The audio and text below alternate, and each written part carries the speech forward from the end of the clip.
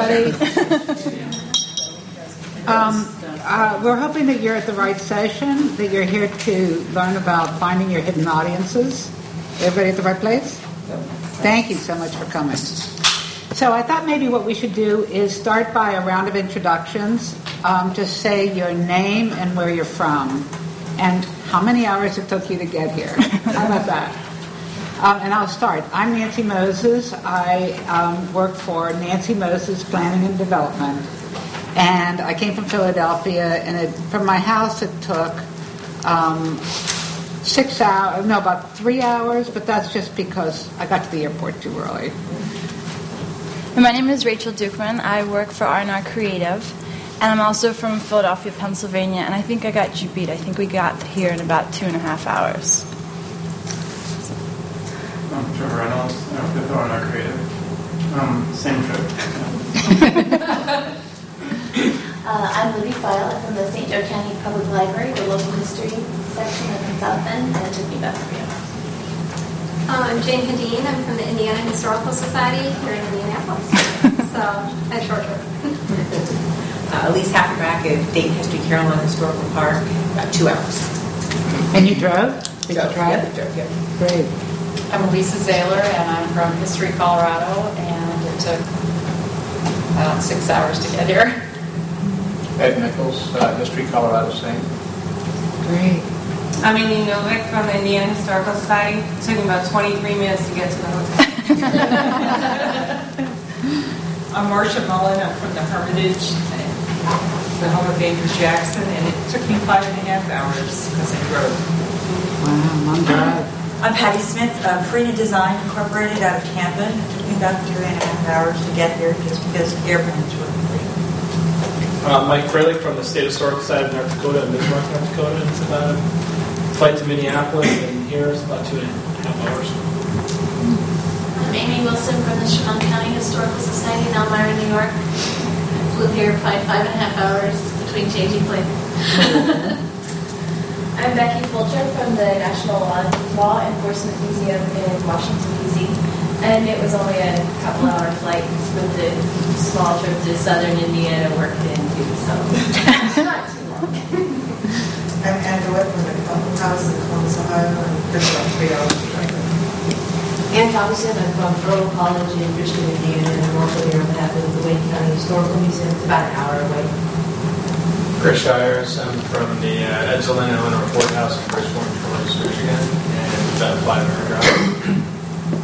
I'm sorry, what is the name of your institution? Edsel and Eleanor Ford House. Jay Bowden at the South Dakota State Historical Society. And it was from Wheels Up and Wheels Down in Indianapolis, about 8 hours, with a layover in Minneapolis. Don Zuris with Corpus Christi Museum of Science and History in Corpus Christi, Texas. About 4 hours. 4 hours in the air? Yeah. Ann Harvey, and I'm with the Montgomery County, Indiana Historical Society. And I live an hour and a half away, but I cheated and stayed with my daughter, so it was about 20 minutes. I'm Vanessa Van Zandt. I'm from the Cincinnati History Museum and the Cincinnati Union Terminal, Cincinnati, Ohio. Hi, I'm Paula Homan. I'm with the St. Louis Cardinals Museum, and we drove. It took about 4 hours, but it seemed longer because we lost an hour. I'm Lois Nicholas. I'm with the Hershey Story, the museum on Chocolate Avenue, and it was about 3 hours.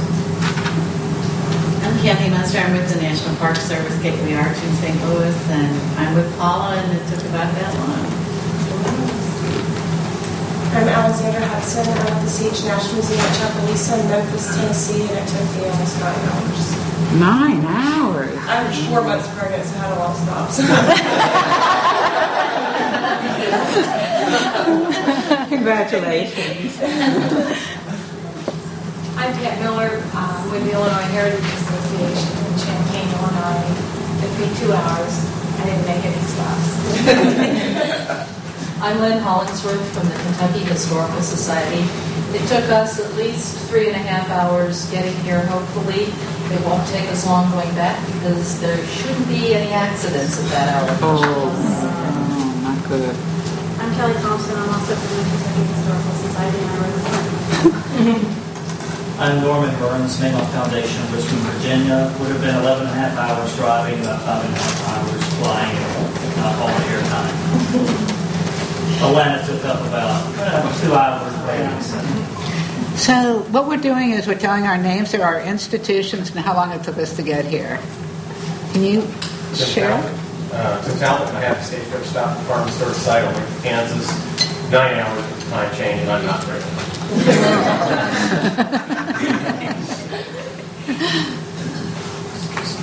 I'm Walt Krim. I live about a half an hour from you in Philadelphia, and I'm an architect in Philadelphia. It's an hour and 20 minutes by flight.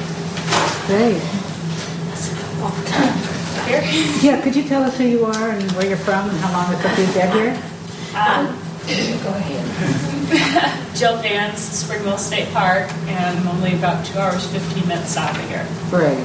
I'm Barbara Stroud. I'm from the Morgan Museum, and I'm about 5 hours away from here in Kentucky. Kathy Brewer, African American Historical Society Museum, right in Fort Wayne. Wow. Indiana, about 2 hours.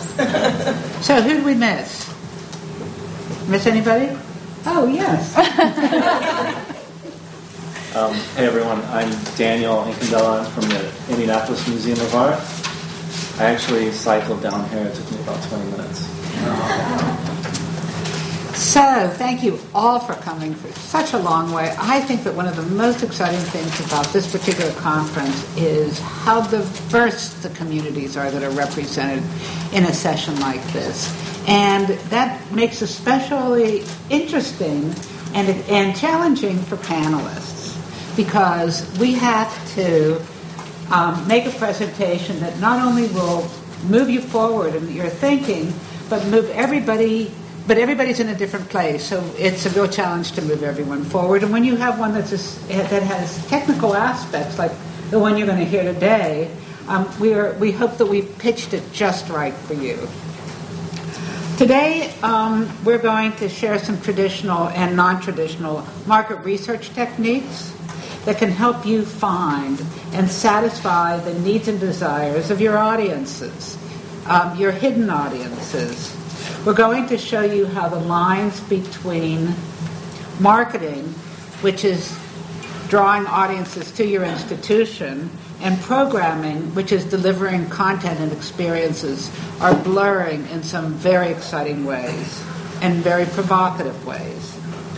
And since every museum cares about its visitors, there's been always a need and a desire to know more about them. Everybody wants to know more about their visitors. It makes them do a better job.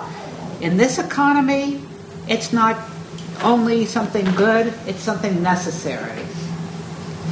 Think about it a minute, about the institutions that have visitorships that are dropping because people can't afford to go.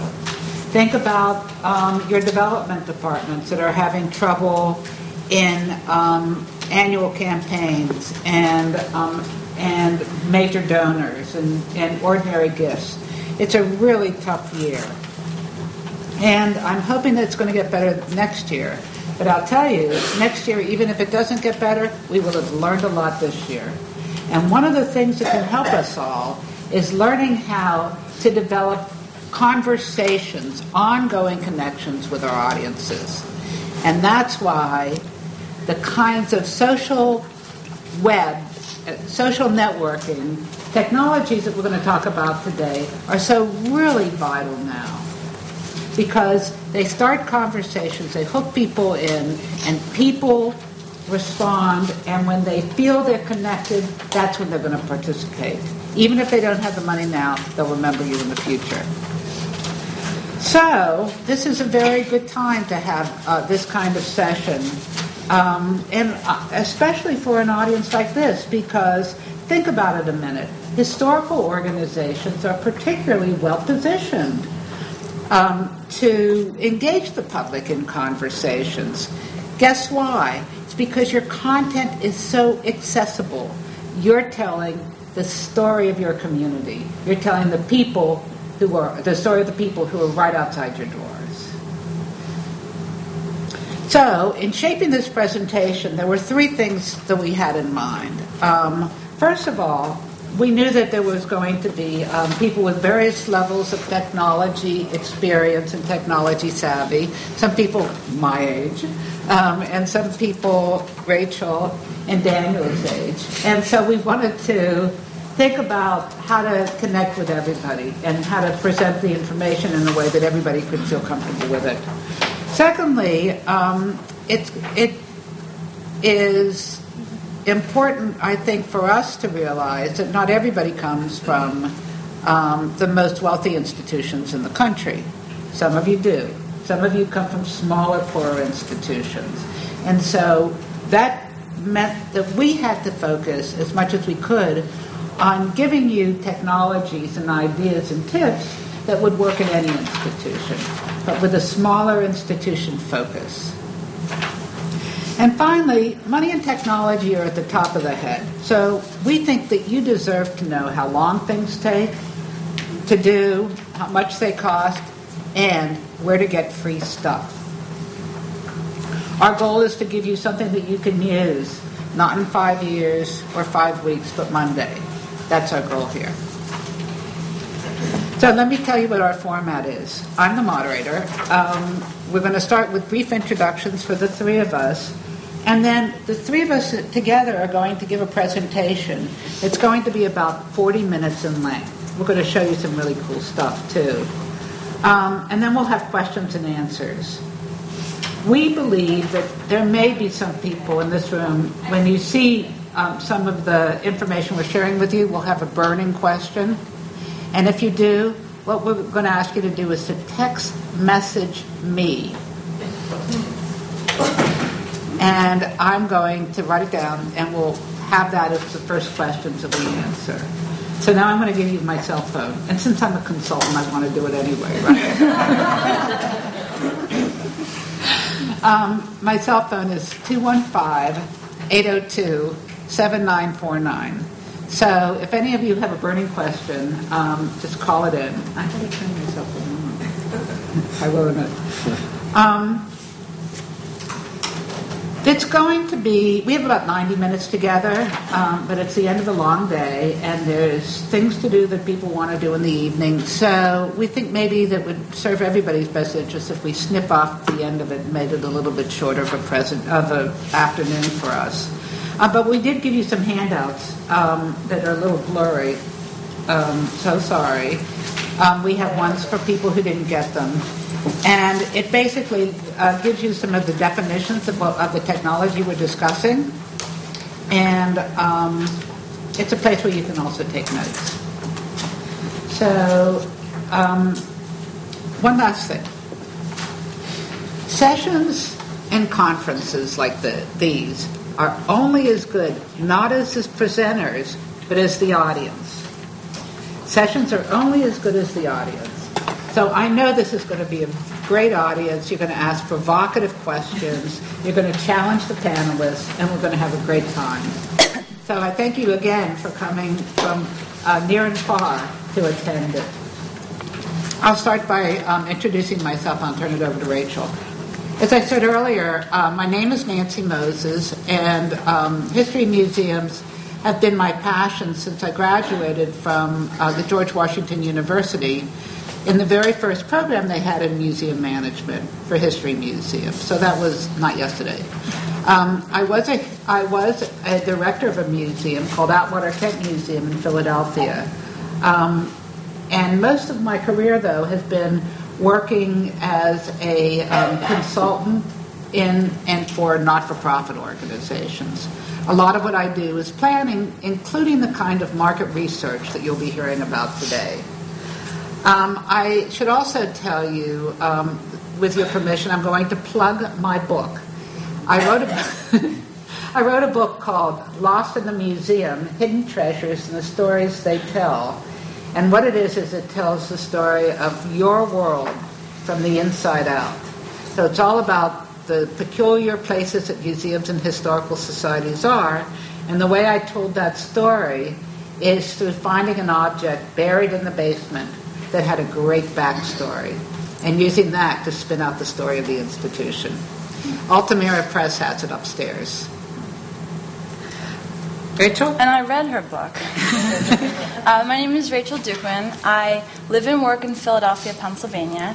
I moved to Philly about 5 years ago to attend the Graduate School of Museum Studies at the University of the Arts there and received my Master of Arts degree in Museum Communication.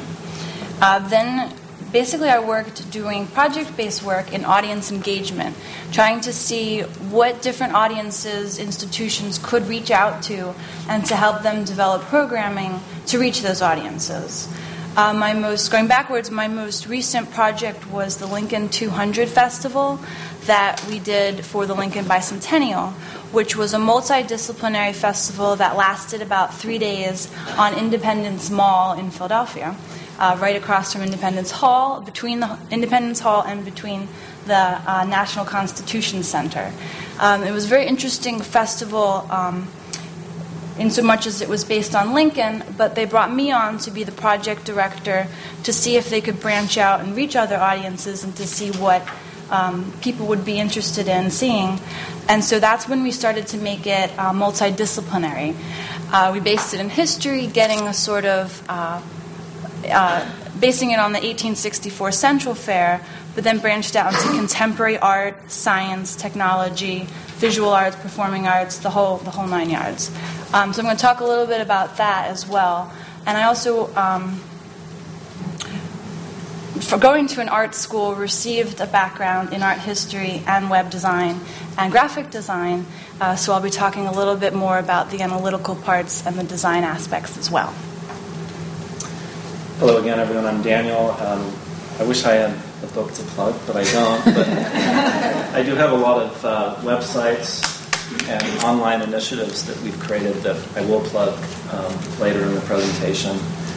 I've been at the IMA for 5 years now, and my responsibilities include everything from overseeing content for special exhibitions, such as special websites, to overseeing the IMA blog, our presence on Flickr, our involvement in Facebook, videos on YouTube, working with Apple on iTunes U, and also a new site we launched in April called Art Babel. If you had told me 5 years ago that I'd be sitting here telling you all the things we're doing now, I would have laughed, really. So later I want to sort of explain IMA's evolution into the digital arena and where we started and where we are now. And overall, I feel absolutely the luckiest guy in the world to have the job that I have. It's wonderful to be able to go to work and tell digital stories in the way that we do.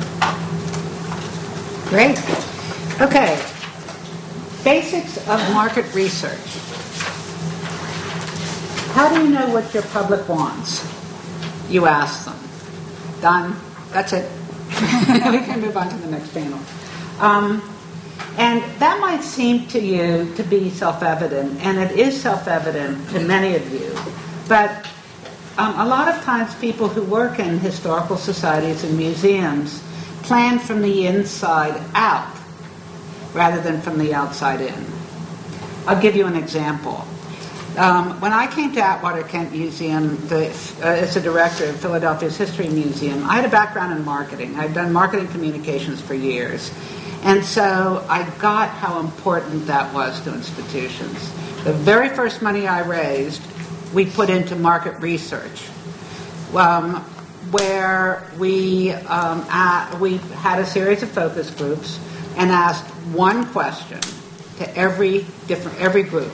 And that was, what are the Philadelphia stories that you want to hear? We asked it of tourism officials, of parents of school-age children. We asked it of teachers, of older adults, and we had a focus group of children. And the answers to that simple question set the exhibit schedule for the future. for the duration of the time I was there.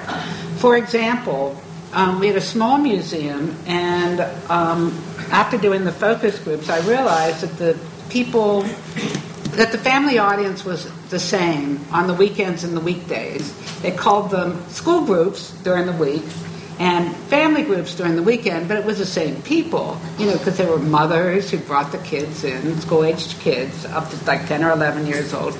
And so what they wanted was they wanted to see themselves in the museum.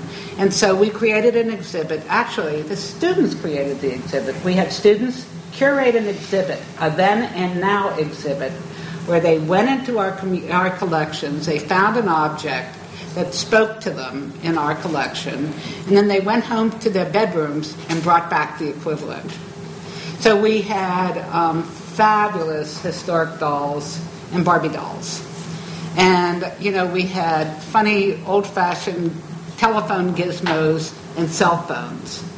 And that exhibit was really popular, and it was just one of the things that moved us forward. But we wouldn't have thought of it if we hadn't done that research. Everybody uses the term focus groups and for market research, and that's a term that comes out of the advertising business. It is great at some things and not good at some things. It's great for finding people's attitudes, their values, and their preferences. It's not good for statistical analysis. We'll show you some other data, other techniques you can use for that. And the way that the traditional way that focus groups are done is that you get a representative group. Generally, you hire a company to find you a representative sample of, say, parents of school-age children who come from communities with a certain, with incomes between 60 and 100,000. You hire a group to do that. You go to a special facility with a one-way mirror. You have the whole thing recorded. You pay people to come to these sessions, and you feed them. That's the traditional way it's done. That's the old-fashioned way to do it. It is very expensive to do. And if you don't have that kind of research money, you should not give up the hope of having a focus group, because there are ways that you can cut corners. And here are some of the tricks of the trade. First of all, you have to have a representative group, because if you don't, then your information will be skewed. I heard a story upstairs about how a group of people decided to do a focus group. They asked the people who were members of their organization to come to the focus group. The staff sat in. I don't think you're going to get very much candid information from that discussion. It just won't happen. I did a focus group once with the people who were hosting it were not real clear, and they didn't realize that you were not supposed to serve cocktails before the focus group. That one didn't go so well. They got very candid information. But you do have to get a representative group. And for museums, what's most important for you guys is not to get people who are connected with your institution, but who aren't connected, because you know why the people who are connected are coming. Second, and this is really important, you have to feed them well. You have to give them an incentive to come. So often you just order, when you do a focus group with students, you order pizza. And you tell them you're going to take care of lunch. But whatever it is you do, you feed them, you give them a pass to your museum, you give them some sort of incentive, or they won't show. Third, you have to ask unbiased questions, and I'm going to show you what I mean in a minute. And then the most important thing for you is to sit back and listen well. This is supposed to be a neutral conversation. No expressing opinions, no body language except tell me more. That's the space you want to be in. Here's some sample questions that I mean by neutral that you might want to think about in your institution. Open-ended. What do you find special about this community? Ask that kind of question at the beginning. It's a way to get people to start talking and to feel comfortable, like I did earlier. and asking everybody how long it took for them to come here, because it was a common experience that everybody could share. Can you tell me any stories about your community that would appeal to people of different ages? That's something that people can answer much more than what historical facts are important. And finally, we're thinking about activities that parents and kids can do together. We know that families are very busy, so you're acknowledging the fact that parents and kids are booked in like during hockey season and soccer season and football season. So which weekends would work best? This would be about scheduling. So those are 3 examples. How does this apply to your online presence? And I'm just going to reiterate something that Nancy said earlier, that we really want this to we wanted this to fit your needs, and realizing that not everyone got their master's degree in this in the past 5 years. We don't want to speak down, we don't want to sound lectury, so if there's any questions, just feel free to let us know if we need to delve deeper into something, if you know what we're talking about and you want us to skip on to the next so that this is really fulfilling everyone's needs. I think we're going to start by talking about, and hopefully since you're all here, you all know about online presence, and that this will be how to then use that online presence to gain other audiences. So we're going to talk as a case study about the Indianapolis Museum of Art and how they have a presence on some of these social networking sites.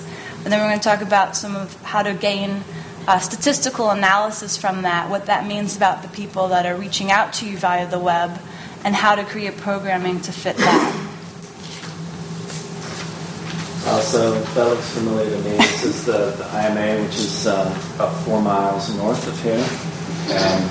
Really beautiful museum with 150 acres of gardens and grounds.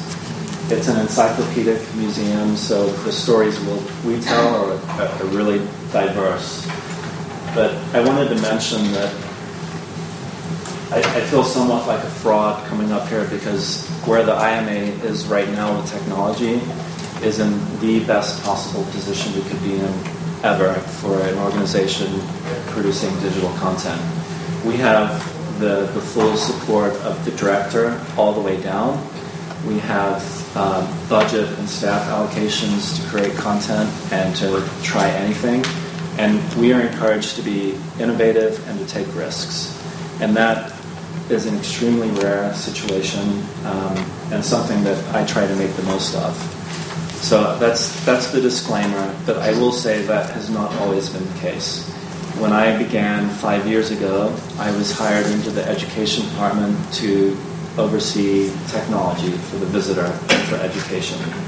So it was myself and one person in IT that was trying to convince over 300 other staff that it was a good idea to delve into technology. It was a good idea to try new things on the web. And it was a good idea to tell stories through digital means. So it did not go well. It was not an easy process. So what we did was we purposely selected projects that we knew would have a high success rate, would be easy to maintain, and could be managed by 1 or 2 people. So I really want to focus on those projects that we did, because I feel like those projects are something that you can learn from today. And if you wanted to leave this room and implement any of them, you could. So having said that, we started small, and as we ourselves got confidence, but also importantly, the buy-in from other departments within the museum, our projects got bigger and bigger in scope. Where we are right now, we're in sort of really a dream world in terms of technology. So from day one, we've kind of followed a mantra for digital strategy. And one, that is, if we're going to try things online, ultimately we want to drive traffic back to our main website. That is the hub for our visitors. That's where we want to point everyone to do, into the site. When we're producing content, we want to point the content back to the museum, which means we embed content from YouTube or content from Flickr or from our blog directly into the site. So even if we have someone in London watching a video on YouTube, we're using different methods to make sure that they can find more information back at our main site. Again, we work in a museum. We don't work in the emergency room. It's okay to make mistakes. And I will keep saying that as long as I live. We started that way, and then we got a new director in that, one, really appreciates the power of technology, but like I said, it encourages us to think outside. So my responsibility to tell digital stories started the following way. So I want to talk about some case studies. Sorry. That's okay.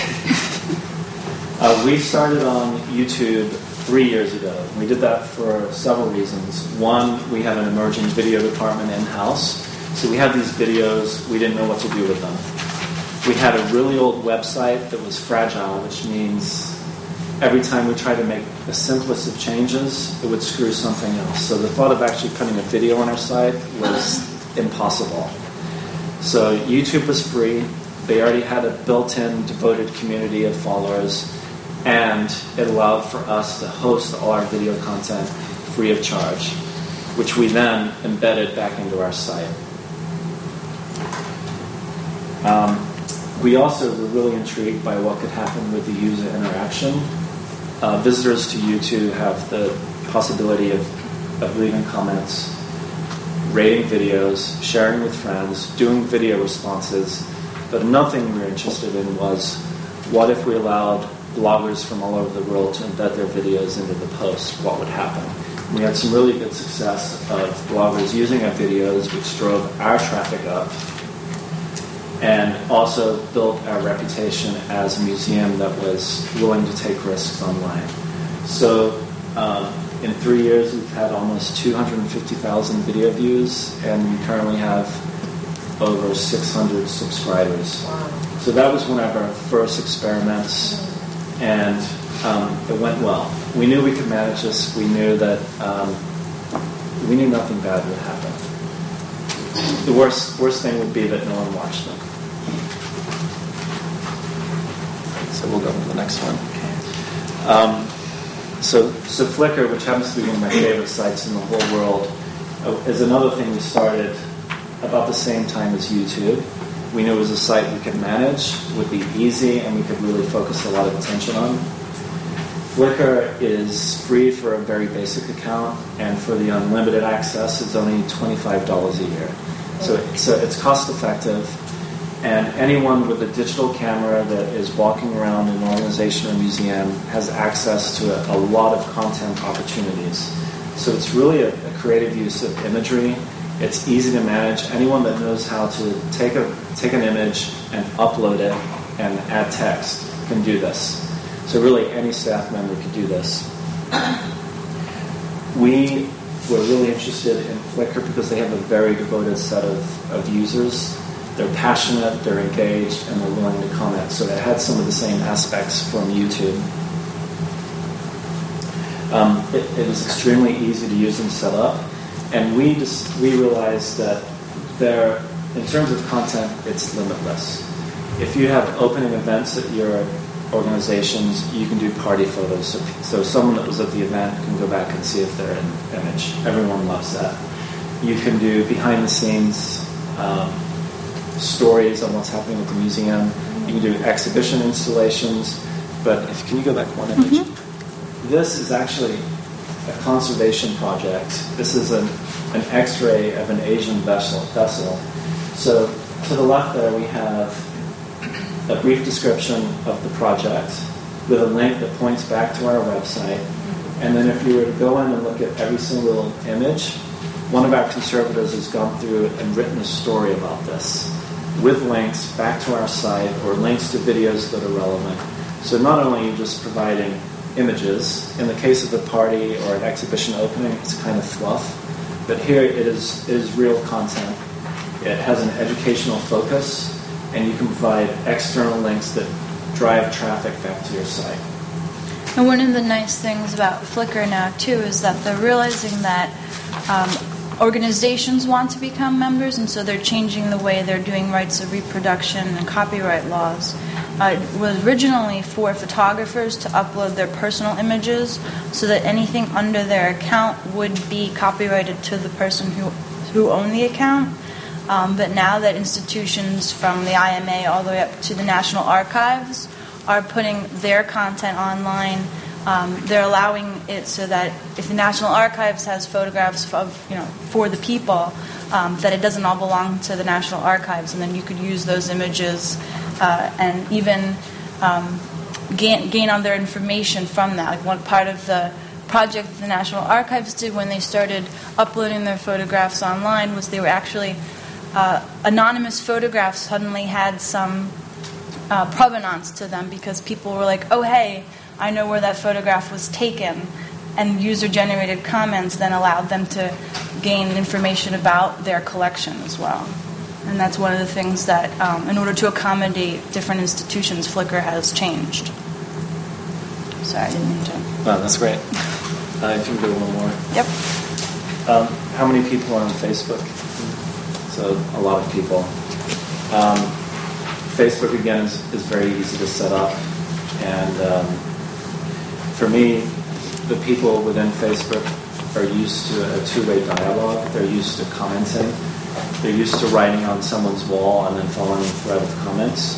So really, it's a way for us and you to cultivate these real fan relationships with people that are passionate about the work you're doing. They're passionate about your organization. It allows for better interaction because of the ability to reach out to one specific person. But again, it also allows you to pitch certain things, whether it's openings, special events, a video you just posted on YouTube that you can also embed. It's a way of really integrating a lot of the other content you're producing. And again, it's something that's free to use, easy to set up, and really one person can manage.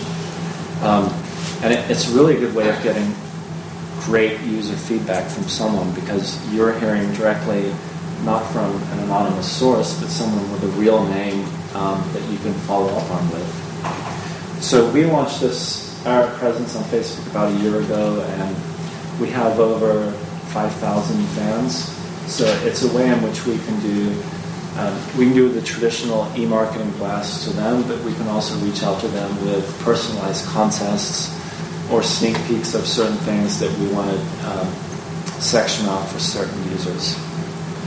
So in terms of Facebook, you name it, I think anything goes. And Facebook is also now developing specific programs for nonprofits. They have what they call Facebook Causes, and this screen is actually a Facebook fan page, not just a personal profile.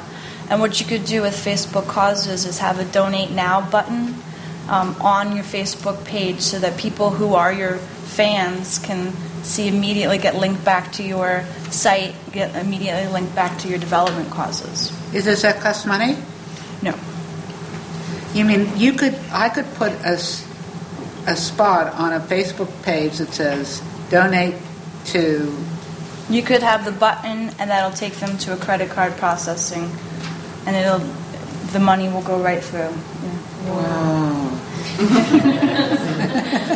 And it's fairly. I think if you can get a grant so that it's even less of a credit card processing fee, but it's a lot less than what like your Tix.com or whatever else you guys are using as a checkout would be. I think it's like 2 or 3% as opposed to 8 or 9% Visa credit card processing. The first image I showed of the IMA's website, we have a gallery slideshow that goes through. The image up there was Facebook. So we're pointing people to come to our site, to Facebook. But once they get to Facebook, you'll notice that they have access to a blog post, videos, events that are on our main site. So we're sending them to Facebook because they're fans that are passionate about that. But once they're in our Facebook page, we're trying to send them back with personalized messaging back to our site. And all of these actually, if you go to their sites, have images that you could download and links so that you could connect everying. These are actually, there's 3, LinkedIn, WordPress, and Facebook, are the images that you download off of their site so that you could upload them onto your site and link back to your profile. And I've heard a lot, people say, look, if we start this Facebook page, what if all the traffic goes to that? And I don't think that's an argument if you think about it strategically, because there are ways of where they can work in harmony and promote things that visitors normally would not ever consider. Blog, the IMA blog, we launched this 18 months ago, and the new media department oversees the entire blog, and we wanted to provide a destination for visitors interested in our museum and art content, direct access to the people that work there. So it's real voices from real experts writing in their own style. So this is not a marketing strategy, this is not a press release. We review every post, and we allow them to be authentic and real human beings. So for me, a blog is more about the informal voice of an institution that allows the real stories from a variety of departments to come through the visitors. So it's the stories the visitor would never hear ordinarily if they visited an exhibition, read a label. It's not something they would get from reading a press release. It's not even something they would get from approved text that is allowed to go onto the web. It's a way in which you can give an institution more of a human face. And I feel like we've been really, really successful with this because, one, we have the trust from up top to do this, and I understand that is a really nice thing. So we've allowed people to be themselves and just express it in a way that, for me, is authentic. And when you're talking about an online community, they want authentic content. If you constantly give them approved text that could be a press release or something else, they're going to see right through that. So it also promotes really thoughtful visitor interaction, because if a post resonates with someone, they're going to be thoughtful in their responses to you. And it's a way in which you can shape the direction of the blog, respond to them, or really think about the type of content you want to add on to that.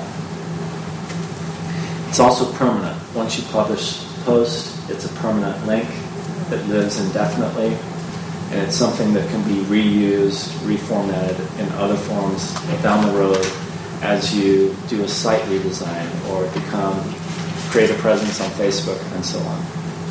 And now I think you're going to talk about blogs. Yeah. Okay, so I'm going to talk about a little bit more about the technical part of blogs and how it works for an institution that doesn't, say, have a department of 15, but maybe an entire staff of 15, or in this case, 2. And this is a blog that was created by the Rosenbach Museum and Library to be part of the Lincoln Bicentennial.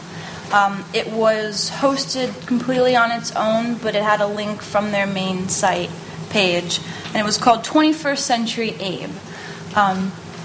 And actually, one of my colleagues is speaking about it, but he's speaking about it right now. So I can't tell you all to go listen to him, but I will tell you about the specifics of the site.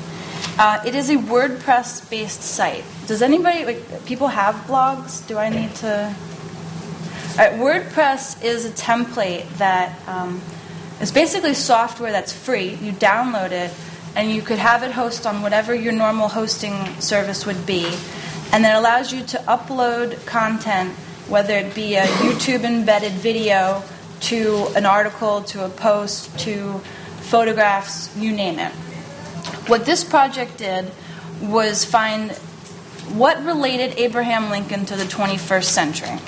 So they got money from a few foundations to have a contemporary composer compose something that was, inspired by Lincoln.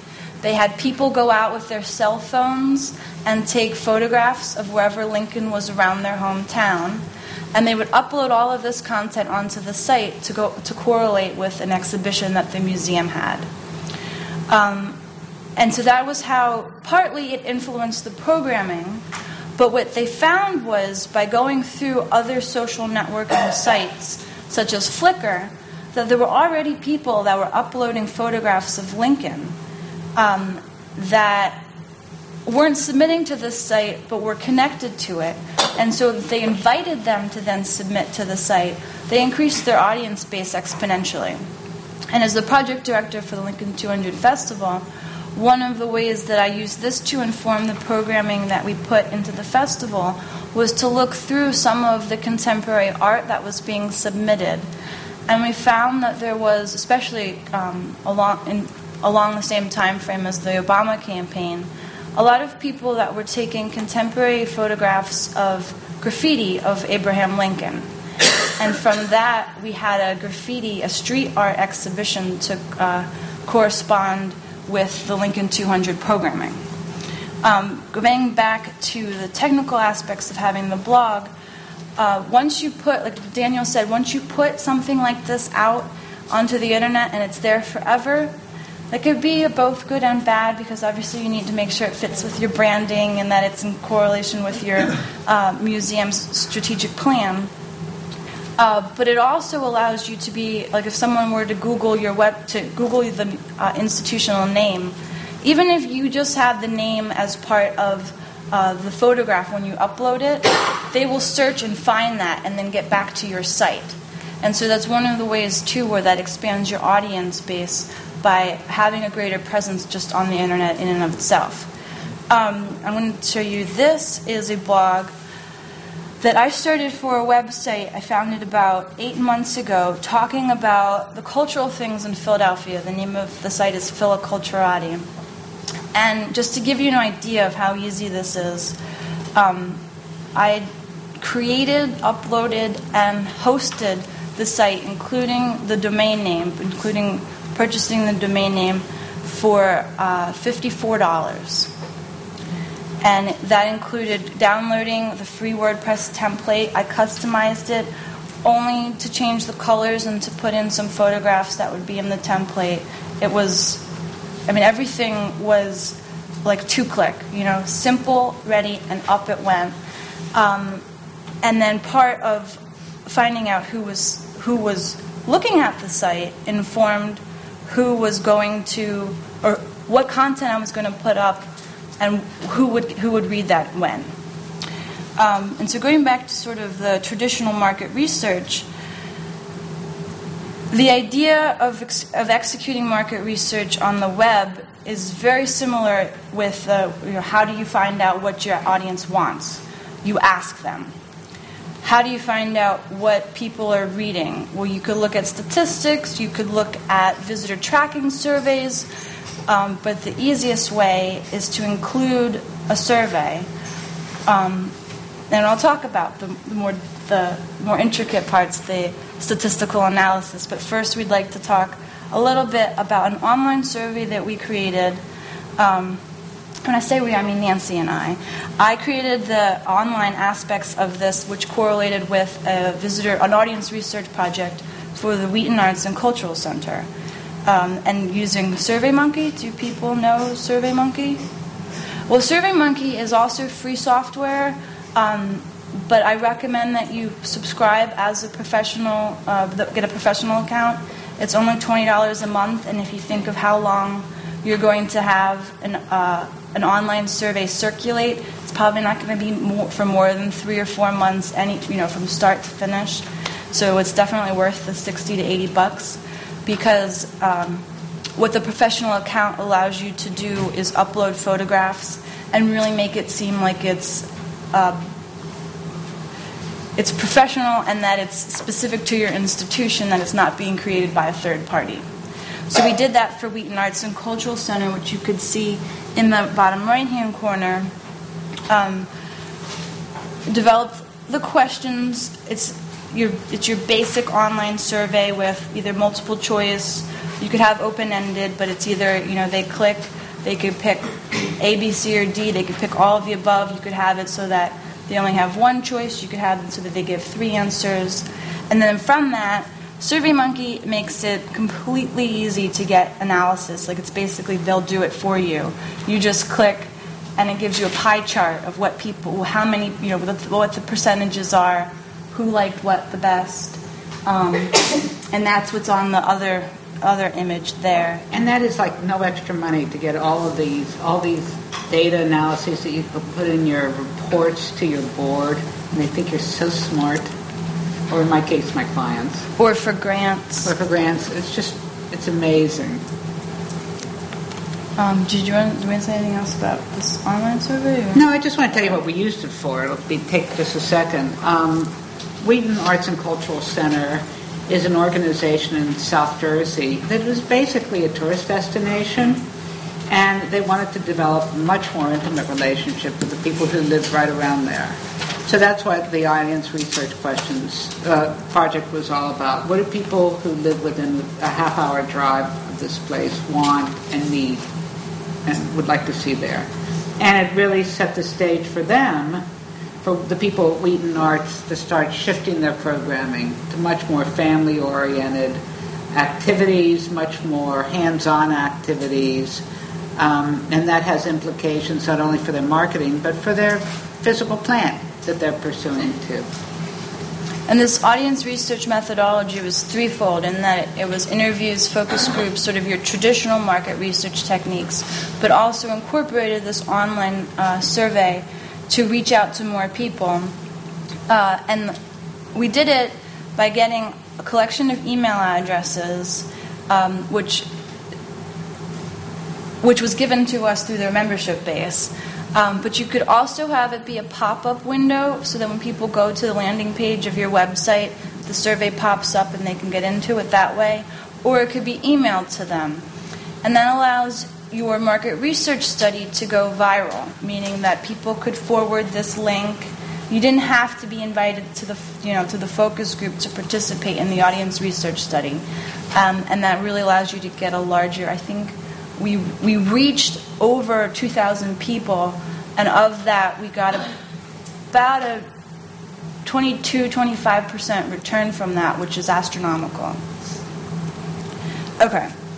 The best in multiple ways, analytical or statistic analysis software out there is made by Google. And best, I say best because it's free. And it's also, basically when Google exploded and became like this billionaire company, they bought up a lot of smaller companies to offer their services, and this was one of them. This software was not developed by Google, but by an audience research company, and then Google bought them in order to offer the free service to people that hosted their sites with Google. But you don't have to do that anymore, and with Google grants you could get this and more, but I won't get carried away. How this works is you sign up for Google Analytics, and it basically gives you an HTML code. You paste that code into the bottom of whatever WordPress template you want, and presto, in like 2 days' time, you get all of these charts, graphs, visitor tracking. You get geographical information about people that are going to your site.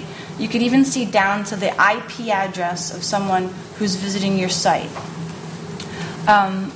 I recommend this too because foundations have started to recognize this, and so that this is one of the more companies on the forefront of it, of visitor tracking, and it really allows you to see the trends that develop from your website.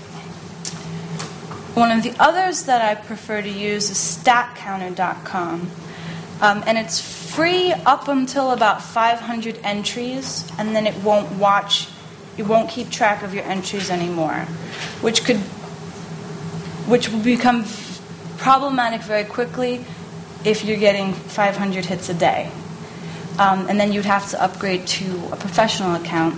But the reason I recommend this website, and it works the same way, it gives you a simple little code that you put in, and it's automatic, is because it gives you up-to-date statistics. Google Analytics takes about 2 to 3 days to process the statistics and to send out the report. This is instantaneous. I could tell the second I post something on my blog if a lot of people are reading it. And it's a little bit less specific about the visitor paths and visitor tracking. It still gives you, I think you could see from the blog, you could see down to the IP address, but it really tells you, so if you're posting something and you want to know when people are reading it, whether or not it's popular enough, this is the site that will really give you that information. Do people use Twitter and Hootsuite? Okay. And one of the things that Daniel mentioned about using the different social networking sites and about the importance of viral marketing and social networking, about having it be a conversation with people within that group, like when he said that Flickr had a specific fan base that were interested in Flickr. All of those also have statistical analysis software that will tell you. Most of them you either just have to set up or download something else. For example, Hootsuite is that for Twitter. And it will tell you, if you put out a link through Twitter, it will tell you the breakdown of how many people clicked on that link so that you could follow your online presence as it goes viral. And you could find out where people are, which is important for development and fundraising, what they like. All right. So we're going to ask you now if you have any questions for us. Anybody have any idea, any thoughts about this? Any questions? Do you guys use a lot of the goal conversions in analytics? I'm sorry. Do you use setup? I use analytics. It's an awesome tool, and you can get up-to-date information. I check it after lunch to see like if I know if our visitation is going to be high that day, because it'll give me like up-to-date information that day. Okay. It's on all of our sites. So, but I was curious if you use. I don't use the goal conversions and stuff yet. Just haven't got enough time to do it. I'm just curious if you do that or not in the analytics. We have not. We spend most of the time learning what are our most visited pages, time spent on site for various sections, and things like that. So we're still developing that. Okay. I was just curious if there's a benefit to really diving into it or not. Yes. How's a blog different from this? Pardon me, could you speak up a little? How is a blog different from a listserv? How is a blog different from a listserv? Oh, like an email listserv? Well, a listserv is... It's basically a database of emails so that when people write in, it tracks what people are writing to the listserv. A blog comes from whatever institution. It has only a specific amount of authorized users. So if I were to have, or if Daniel's blog has a specific amount of authors, those are people who will write to it. Other people can comment on it, but it's different from a listserv in that it's not circulated. Am I describing this right? It's not circulated through the email, and it's not. It's always there on the website. It's not. You don't have to go back and see just specific emails. It's authorized, or it's basically approved information. So could you put it a different way? So if I wanted to have either a blog or a listserv, which one would I choose and why? It's going to depend on a variety of factors. If you're communicating essential information to a set base of users, you might just go with a listserv. A blog, there's a lot more to a blog because, one, you're publishing it online, so it becomes a web link that can be emailed out. But a blog link might also incorporate other forms of content. So you might embed other links related to the article you've written as a post. You might have images you've embedded. You might have chosen to include a video within the blog post. So it's really a published article online that will live on that web link indefinitely. So the listserv is something that you would write, Daniel, and then you would send out to a whole bunch of people via their email addresses, right? Right. And a blog is something that people have to come to your site to get. Essentially, yeah. Yeah, okay. Does that make things clear? Thanks. Yeah. I don't know where to begin. Our institution, we have about, maybe 15, 18 staff members. We're all stretched thin. And I've been involved with AAM and ASLH over the 30-some years of my career. I'm one of the gray hairs, so I know what the younger generations are doing. And one of the criticisms of AAM is that it's a huge organization. Their annual meeting, 5,000, 6,000 people. More geared toward art museums with 300 to 500 And as a historical organization, you kind of feel a little lost at an AAM conference. How does this apply to me? How much time is involved? I mean, we're thinking about going on, Facebook and Twitter and all that, and we're stretched as it is. How much time is involved in updating it and monitoring it and, doing it? It seems, I don't know what the hell my question is. Can I ask the question another way? If I were sitting in your seat, I would say, is it worth it? Is it worth the time and the expense? Yeah. Is it worth it? We want our director wants to, get us as technologically involved as possible. Right. But, we're smaller organizations, and it just, what happens when, somebody at the front desk needs change?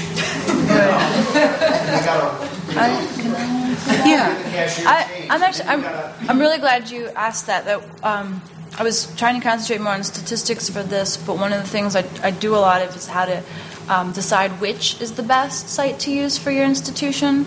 And for smaller historic sites with limited time and resources, I would definitely say going a route of a blog or using the blog like a site such as Flickr or YouTube are better. And I say that only in so much as, everybody has a Facebook page, so it would be great if you could be there, or a Twitter page, but you really need to update those frequently. They're recommending for Twitter, people update it 5 to 8 times a day, which not even large foundations can do that. And how often do you have to update a blog? An updated blog, you could write a weekly blog post. I would just say make sure you keep it at a specific day or, time that you think, so people know when to expect content, but then you could scale back how much you use. Same with YouTube if you have video, or Flickr if you have photos, but I really would recommend a blog is the best way to go. I would add to that. I said earlier, if you're going to do it, and especially if you're getting pressure from above to do something, you pick the project that you're most comfortable with and one you feel is going to have the greatest success. The last thing you want to do as your first technology project is to fall flat on your face. Yeah. So keep it simple and build on that momentum. I will also say within our museum, and maybe it's happening for everyone right now, as budgets get cut, I've noticed that some of our paper marketing is being eliminated, and we're more focused online.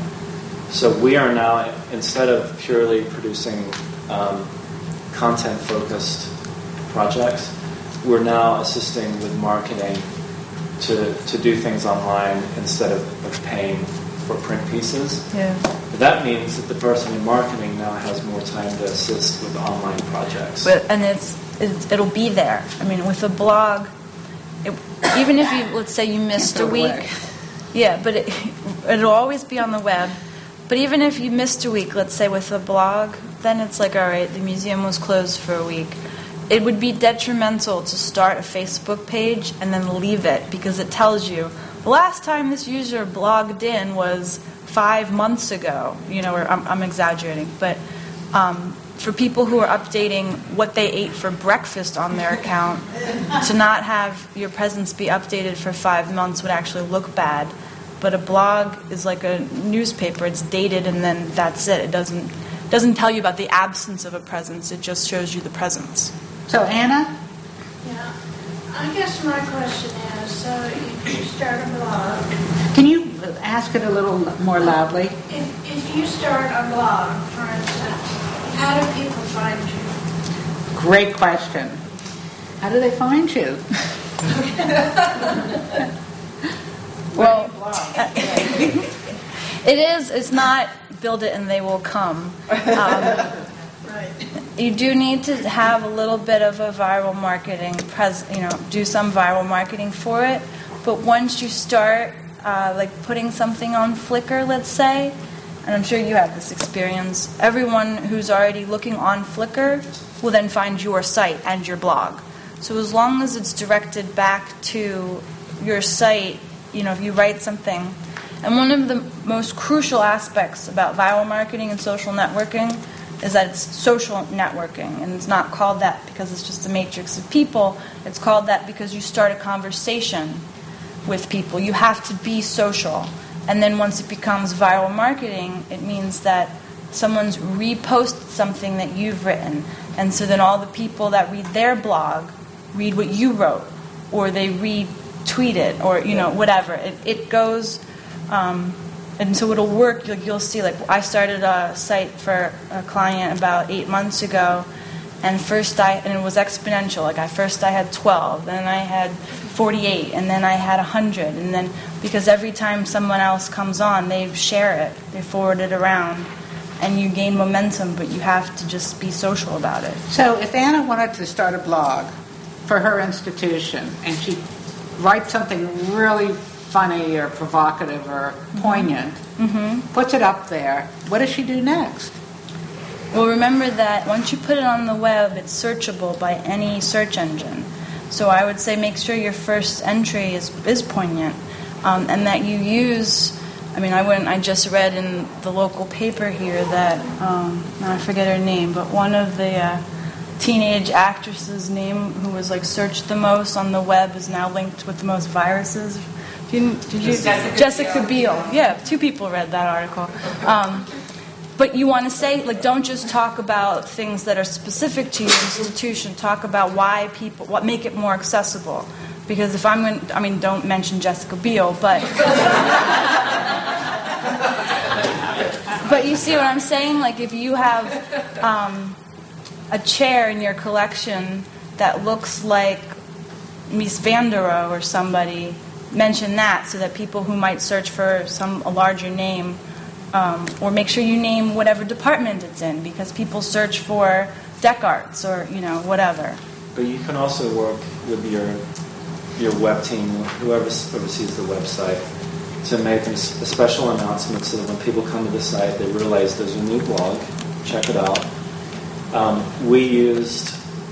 sure a lot of people in here use e-news blasts. We made a point of announcing that the IMA has a new blog, and then we went around to other people within the museum. We went to our educators and said, hey, can you let all of the teachers that you have relationships with know that we have this new blog? And we went around every single department and said, hey, we're going to launch this. Please help spread the word, so that, one, if someone came to our homepage, they knew that it was there. But on top of that, we were reaching out to people we have real connections with and said, basically, hey, help us out here. We're trying this new thing. And then send it to your family and friends. Yeah. Okay, over here. Can you address on Facebook the difference between things like groups and fan pages and institutional pages, and which is more effective in their uses? Because I'm noticing, we have a site group, but not necessarily a site page. You have a group but not a page? A group but not a page. Okay. And so we've been using it specifically for communicating recovery information to a lot of volunteers that are working on a flood situation. But we're looking at doing and staying in contact with that. But we're looking at institutional pages, trafficking. What is the difference and what are each better suited for? One of the things that when Facebook launched, it differentiated itself from other pre-existing social networking sites was that it was the authorized person. So like when Facebook started, you had to have like an Ivy League email address to get onto it, as opposed to say MySpace, where you could be Rainbow Unicorn 53. And how'd you know my name? And so when it started, it's developed groups, Facebook groups first, because that was then when people could get together about a common interest. It developed Facebook fan pages when it realized that, let's say, for example, your local soccer team, that's a group, but if it were the Philadelphia Phillies, they're a group, but they're also an organization. And so it authorized organizations to create a page. And what it'll do for you now, especially if you identify yourself as a nonprofit, is allow you to mimic your web page on Facebook.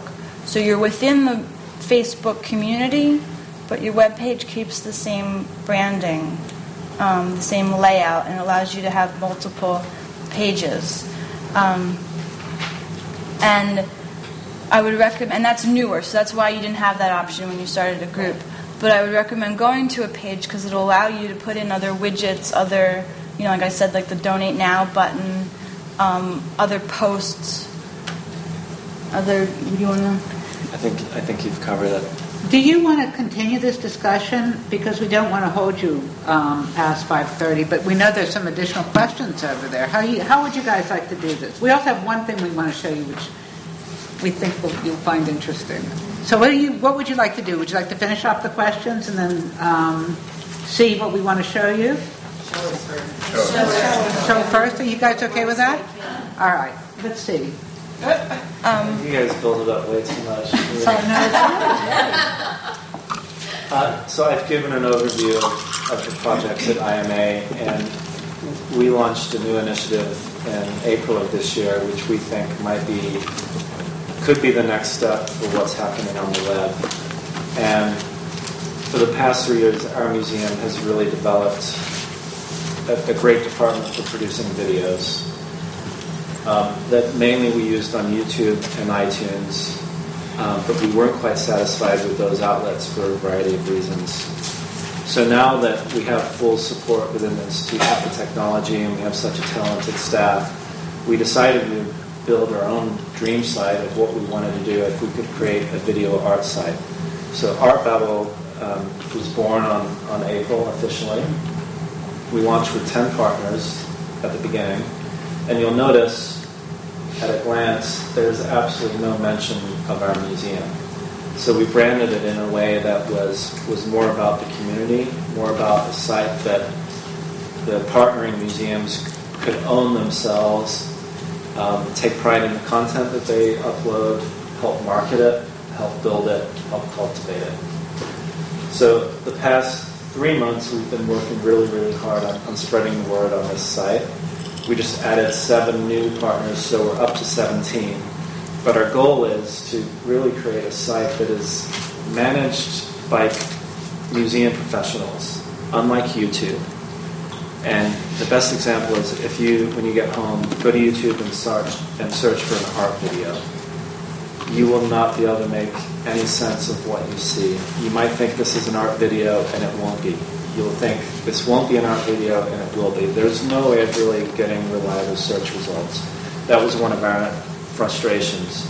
So we wanted to build a site that was managed by people that know the profession, that most importantly could provide a really engaging, welcoming experience to visitors of all backgrounds, whether you have a PhD in art history or the first time are discovering the artist Maya Lin. We wanted you to come in and just feel comfortable in your experience. Our goal is to make this the online destination for video art content, which is why it's not IMA TV, it's why it's Art Babel, and it's about everyone else coming in together and joining this global community of museums or organizations that create art content. That's what we've been doing since April, and we're extremely happy with it. We received a grant, so right now it's absolutely free for any museum or organization to join Art Babel and upload their own video content. So how does it work? If I go on to Art Babel, what do I see?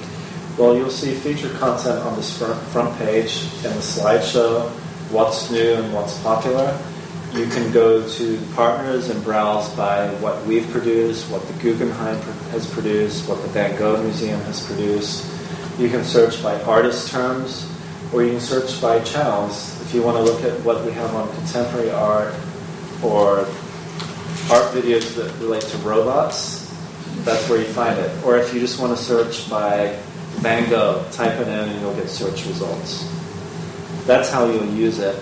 One thing we have not really mentioned in terms of social networking is Twitter, which is a really fast-growing social media tool. And you'll notice right here is we've set up a plugin so that whenever anyone on Twitter mentions Art Babel, it appears in this widget on our front page. So one, it's a way we can track what people are saying and get immediate feedback, but it's a way in which our community can feel very involved in this site as it grows. Mm-hmm. That's what you can do on your main sites, on your blog, if you have a Twitter account, or you can do it based on a search term related to your institution. And this is very exciting too, because there are sites out there that will allow you to create your own network, but this is really the first time it was done on a professional level for a very specific field. So think about all of the history museums across the country, all of them having videos, either that they've produced or that are in their archives. Think of everybody in the country going to one site and having it all there available to them, all sorted by topic and by institution. That's what these guys are doing. Is that right? That's right. We're doing this for art, but there's no reason in the future this couldn't be History Babel or Zoo Babel or